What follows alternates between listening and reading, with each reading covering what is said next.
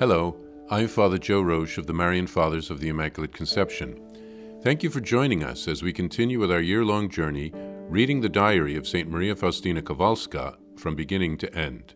Today we take up from where we left off, beginning with diary entry number 1248. I experience a desire to make reparation to the Lord Jesus in a way that corresponds to the offense. Today I wore a chain belt for 7 hours in order to obtain the grace of repentance for that soul. In the 7th hour, I felt relief as the soul experienced interiorly the remission of its sin, although it had not yet gone to confession. For sins of the flesh, I mortify the body and fast to the degree that I am permitted. For sins of pride, I pray with my forehead touching the floor. For sins of hatred, I pray and do some good deed for a person whom I find difficult. And thus I make amends according to the nature of the sin of which I am aware. 19th of August, 1937. Today, during adoration, the Lord gave me to know how much He desires a soul to distinguish itself by deeds of love. And in spirit, I saw how many souls are calling out to us, "Give us God." And the blood of the apostles boiled up within me.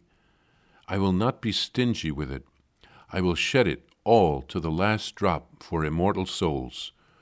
Although perhaps God will not demand that in the physical sense, in spirit it is possible and no less meritorious. Today I realized that I was not to ask for a certain permission, but that I was to respond to this matter as the Mother of God would have me do. For the present, no explanations are necessary. Peace has returned to me. I received this inspiration just as I was on my way to make my examination of conscience, and I was very worried because I did not know how to go about it.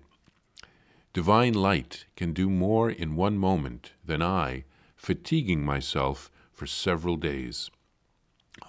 August 22nd. This morning, St. Barbara, Virgin, visited me and recommended that I offer Holy Communion for 9 days on behalf of my country and thus appease God's anger. This Virgin was wearing a crown made of stars and was holding a sword in her hand. The brilliance of the crown was the same as that of the sword. With her white dress and her flowing hair, she was so beautiful that if I had not already known the Virgin Mary, I would have thought that it was she. Now I understand that each virgin has a special beauty, all her own. A distinct beauty radiates from each of them. August 25th, 1937.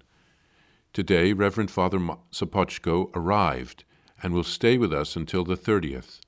I was extremely glad because only God knows how ardently I wished to see him for the sake of the work God is doing through him, and this even though the visit had some unpleasant aspects to it as well.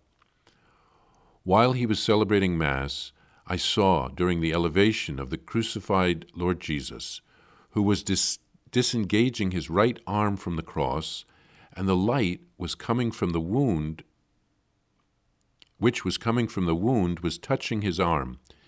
This happened in the course of 3 Masses, and I understood that God would give him strength to carry out this work despite difficulties and opposition. This soul, who is pleasing to God, is being crucified by numerous sufferings. But I am not at all surprised, for this is how God treats those he especially loves. Today, the 29th, I received permission to have a longer conversation with Reverend Dr. Sopoćko. I learned that, although there are difficulties, the work is moving ahead, and that the Feast of Mercy is already far advanced. It will not be long now before it becomes a reality, but much prayer is still needed to bring an end to certain difficulties. In her vocation as a victim soul, St. Faustina writes of the different ways that she makes reparation to Jesus, depending on what type of a sin a person has committed. For instance, the chain belt that she talked about would be like wearing a crown of thorns around your waist. It would be very unpleasant and uncomfortable. But she offered that kind of suffering up, especially for someone who had committed sins of the flesh. During adoration, our Lord revealed to St. Faustina how much He wants us to distinguish ourselves with deeds of love. He gave us the ultimate example of this on the cross. She talks about souls crying out to want to meet God and to know God. There's so many places in the world where the gospel has not yet been preached fully. And Faustina reacted like an apostle, wanting to give her life as a martyr to preach the gospel throughout the world. Even though she wouldn't be able to go off as a missionary herself, she can offer up her sufferings and her sacrifices, and this can also have great merit.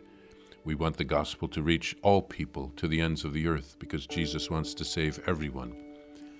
Faustina receives a visit from St. Barbara.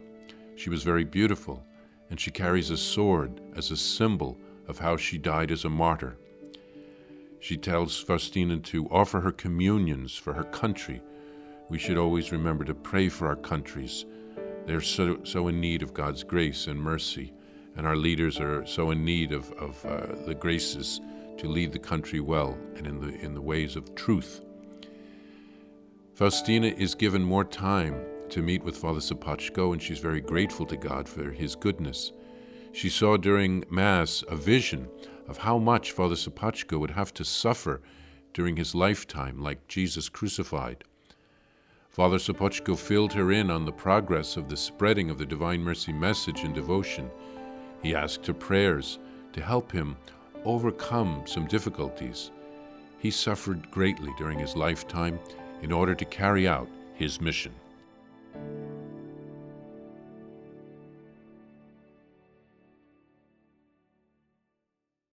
Please follow or subscribe to this podcast to receive the latest episodes and updates. If you have enjoyed this podcast, I invite you to leave a review. Reviews greatly improve our podcast ranking and will help other people throughout the world find St. Faustina's Diary in a Year.